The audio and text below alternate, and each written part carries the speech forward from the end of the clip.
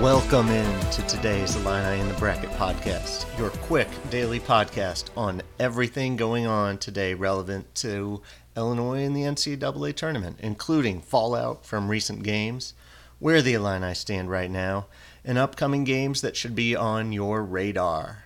What just happened? Whoa. Let's start off with a quick review of last night's games.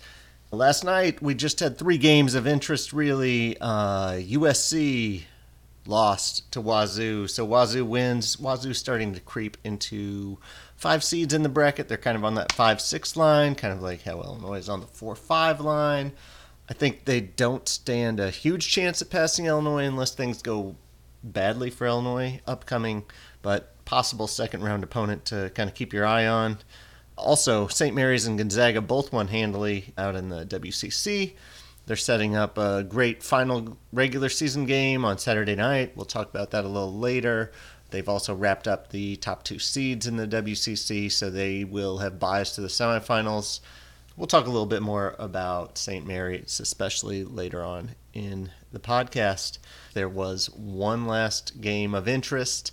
It was Ohio State beating Nebraska. That's only really interesting for Big Ten tournament bracketology that almost assures Illinois of a double bye. So we're going to nearly lock Illinois into those top 4. Guys, where are we? Not much changed in the bracket recently. Illinois is still on that 4-5 border. They're kind of flip-flopping with Kentucky in some brackets, but I maintain there's not a huge difference between a 4 and a 5 seed as far as being a protected seed. The site that Illinois would really like to go to is in Indianapolis. Purdue's kind of got one of those Indianapolis spots locked up, so the other team in the top 4 that will almost certainly get a shot at Indy ahead of Illinois is Marquette. I think Purdue and Marquette pretty much have those.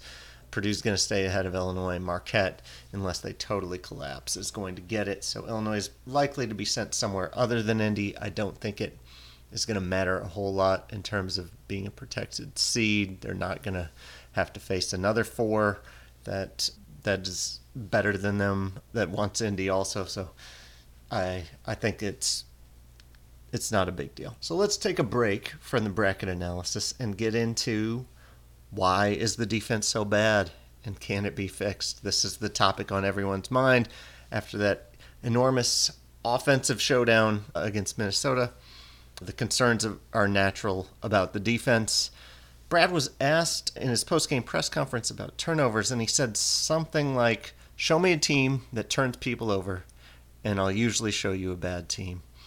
And this is where I get frustrated with Brad's at least quotes, because he clearly doesn't tell the truth a lot of the times, which, whatever, you can use press conferences however you want, but Brad knows about Houston. Brad knows about Iowa State. Brad knows about Marquette. And yes, he said usually show you a bad team, but he's well aware of Houston, that Houston turns people over in bunches. They put a lot of pressure on you, and Houston is fantastic, and he's no doubt aware of this, and he sees how well it works. So he has his reasons for not doing kind of what Houston does, not blitzing ball screens, not being very aggressive. But he doesn't want to let us in on that. I would guess that it's because he thinks that we don't have the personnel to execute it, or that we are mentally concentrating on other things, something like that. But publicly he kind of seems to be like, oh, well, I tried turning people over and it doesn't work at high levels. So, so instead I just play a defense that will not turn people over whatsoever. And that doesn't fly with me. I don't think that's totally what's going on there. So what are we doing that is so bad? I think even last year, and possibly even before, we kind of let opponents get comfortable. For examples of this, you can look at Indiana last year. Trace Jackson Davis just dominated us, and we never made him uncomfortable. He kind of continued to attack Coleman, attacked whoever we had in there. And Trace Jackson Davis was a great college player, but we were slow to send him double teams. Penn State last year, Jalen Pickett, and actually to some extent both those teams this year, Malik Renew, and I'm blanking on the kid that kind of tore us up at Penn State this year. But people get in a groove. You saw it even most recently with both Cam Christie from the outside. Now, some of those shots will submit were more contested, and Cam just stepped up and made great shots. But he did great. And Dawson Garcia, again, taking Coleman into the post. And we've seen this again and again. So I'd like to see some schematic changes where we attempt to get our opponents uncomfortable. I don't want to change our base defense, but I do want to throw in some more aggressive coverages of ball screens, maybe some more aggressive digs and doubles in the post for post players, because people are kind of booty balling Coleman and just bullying him to the basket, and Coleman doesn't seem capable of stopping this. I'm hoping that he gets there, but right now it doesn't seem like that's going to happen. Maybe we'll see more Dane to kind of stop this, but Dane presents his own challenges defensively. Another thing, but we kind of look like players aren't fully engaged defensively. I think Mike LaTulip did kind of a breakdown where he looked at kind of our defense against Marquette, and more people were more aggressive, getting to their man on screens, getting over screens. Terrence does a great job right now. I think the LaTulip video didn't kind of account for how well we've been scouted, and it is, it's much more difficult for us to defend when opponents are kind of exploiting our weaknesses. We're being exploited, but some of this is due to us just not appearing engaged. Sometimes we don't have the effort, and a lot of times it looks like we're just kind of confused about where to be. So making, I guess, what would be called mistakes, but we don't seem to be fixing that a lot. We're continuing to make kind of the same mistakes. So I would definitely like to see more aggression, more like give our players more certainty in what they're supposed to do, even if it causes mistakes in rotations. Brad, again, I don't know how much we can take his public quotes at face value, but Brad says, things like he doesn't want to get caught in rotation. But here's the thing. Like, I see college players make mistakes all the time when they're pressured. And this is only going to be heightened in the NCAA tournament when the pressure is at the highest. So I think that properly, having a solid base defense, but occasionally, more occasionally than we've tended to do it, applying pressure, applying uncertainty, forcing people into making mistakes, even if there's a possibility of giving up layup. Like, our base defense has possibilities of giving up layups. Our base defense has possibilities of giving up wide open threes. At least make opponents a little uncertain. And I'm sure you've heard this other places, but this, it seems like a missed opportunity to me to not take advantage of this psychology. But it doesn't look like that will be our approach. When we have blitzed off ball screens, it seems kind of more accidental. So our approach appears to be to more perfect what we've been doing, like denying threes, and then just kind of staying more engaged and hoping that teams don't pick on Damask as much, I guess, or hoping essentially, it looks like what we're hoping is that Damask can exploit the other teams more than teams can exploit him. And, I appreciate Brad in press conferences saying, look, our offense is great, we'll outscore you, but it sort of seems like he's downplaying the defensive concerns. It seems like he kind of does that when he privately has concerns.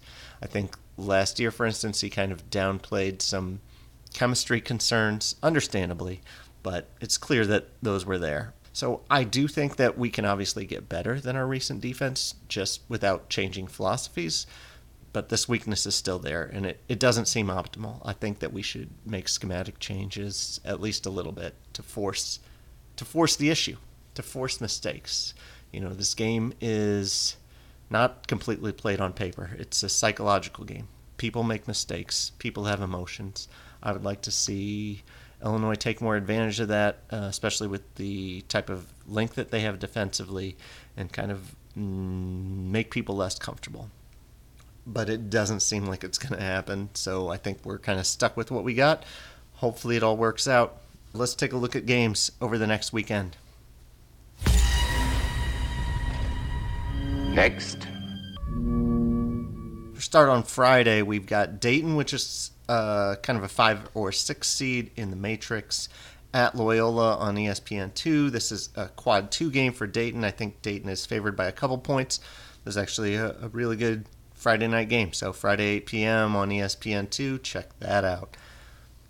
Saturday is a killer day. And again, this is more about games that affect Illinois in the bracket. So I'm going to leave off some really good teams. Their games don't really affect Illinois at all in the bracket. We'll start with Florida at South Carolina at 11 a.m. on ESPN. Both of these teams are 6-7 seeds, so this is probably more scouting for possible round 2 opponents.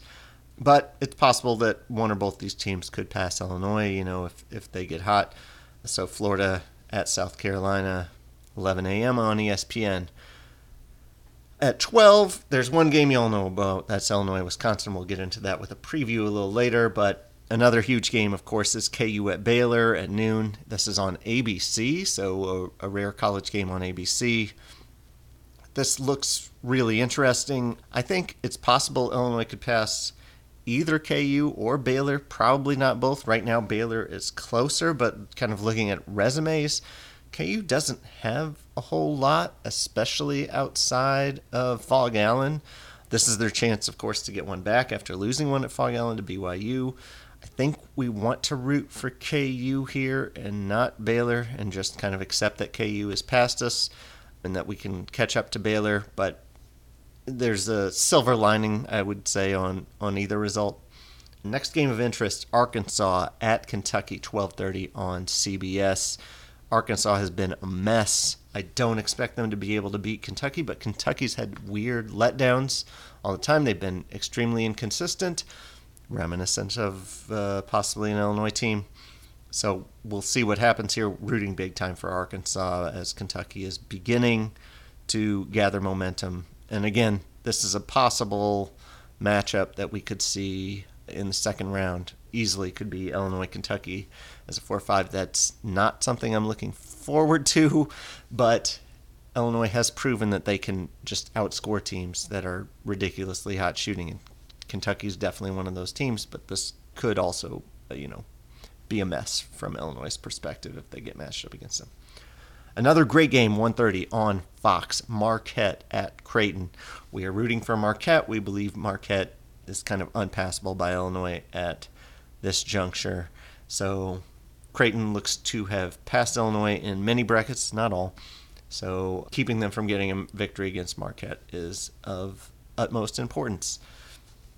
A game with two less than stellar teams, Penn State at Minnesota, 2:15 on Big Ten Network. Why is this important? Well, Minnesota dropped last night from a Q2 victory to Q3. They are now 76th in the net. And as I mentioned last podcast, it is much better if a team is 75th in the net than 76th. So we really want Minnesota to get to the right side of that.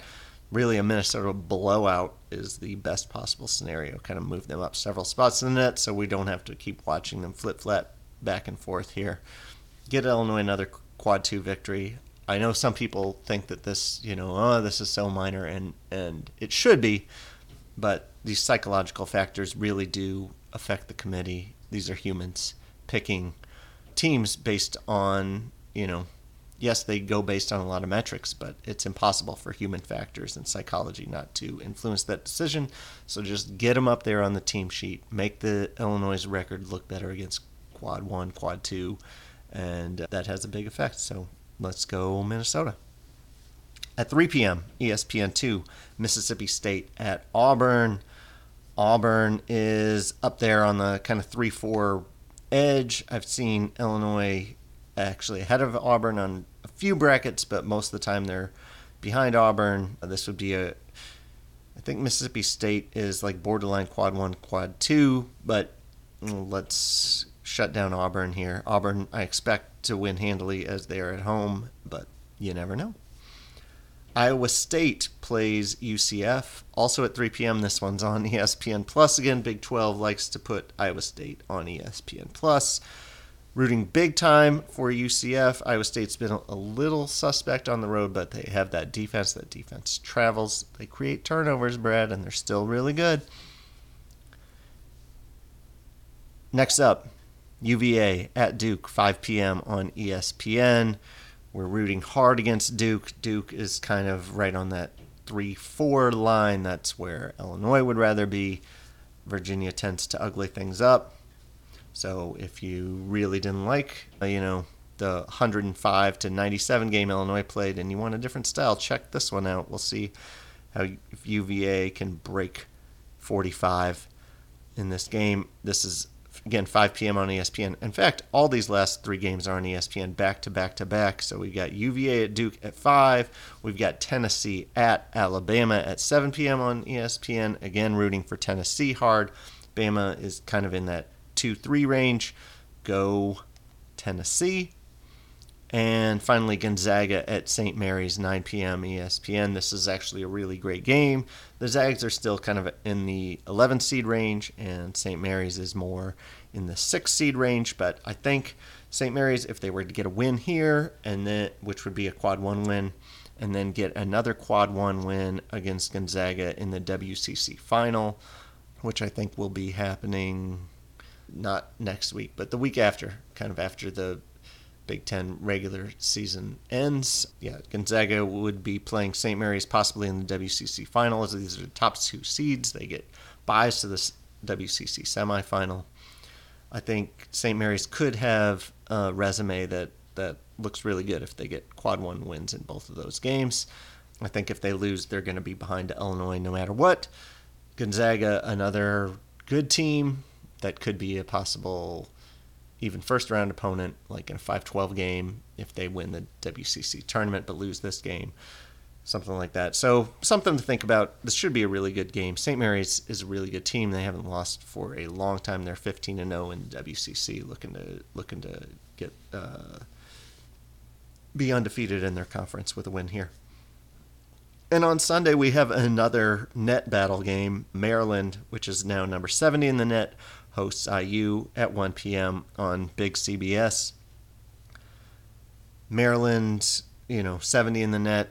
We just want to make sure they don't slip down to 76, as that would give Illinois a, quote, bad loss. And again, these things matter. So let's root hard for Maryland to stay in there, and nobody will have any problems rooting against Indiana. Let's get into the Illinois-Wisconsin preview finally. This game is at noon on Big Ten Network. Wisconsin's obviously been struggling lately, lost 6 of the last 8, but 5 of those were on the road, and one of the other one, the home game, is to Purdue. So their only losses at home are to Tennessee and Purdue, and both of those teams could very well be 1 seeds. And they beat Marquette there, and Marquette could be a 2 seed. And they also beat MSU at home. So they're still tough at home. They haven't looked great, but there's still something to worry about there.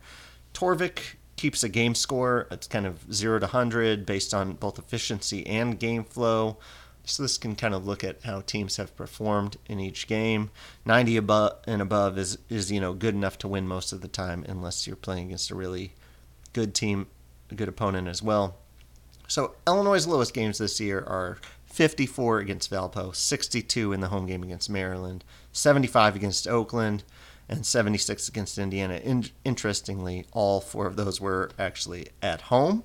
So we haven't played a bad game on the road at all. I know most people would say, like, what about Penn State?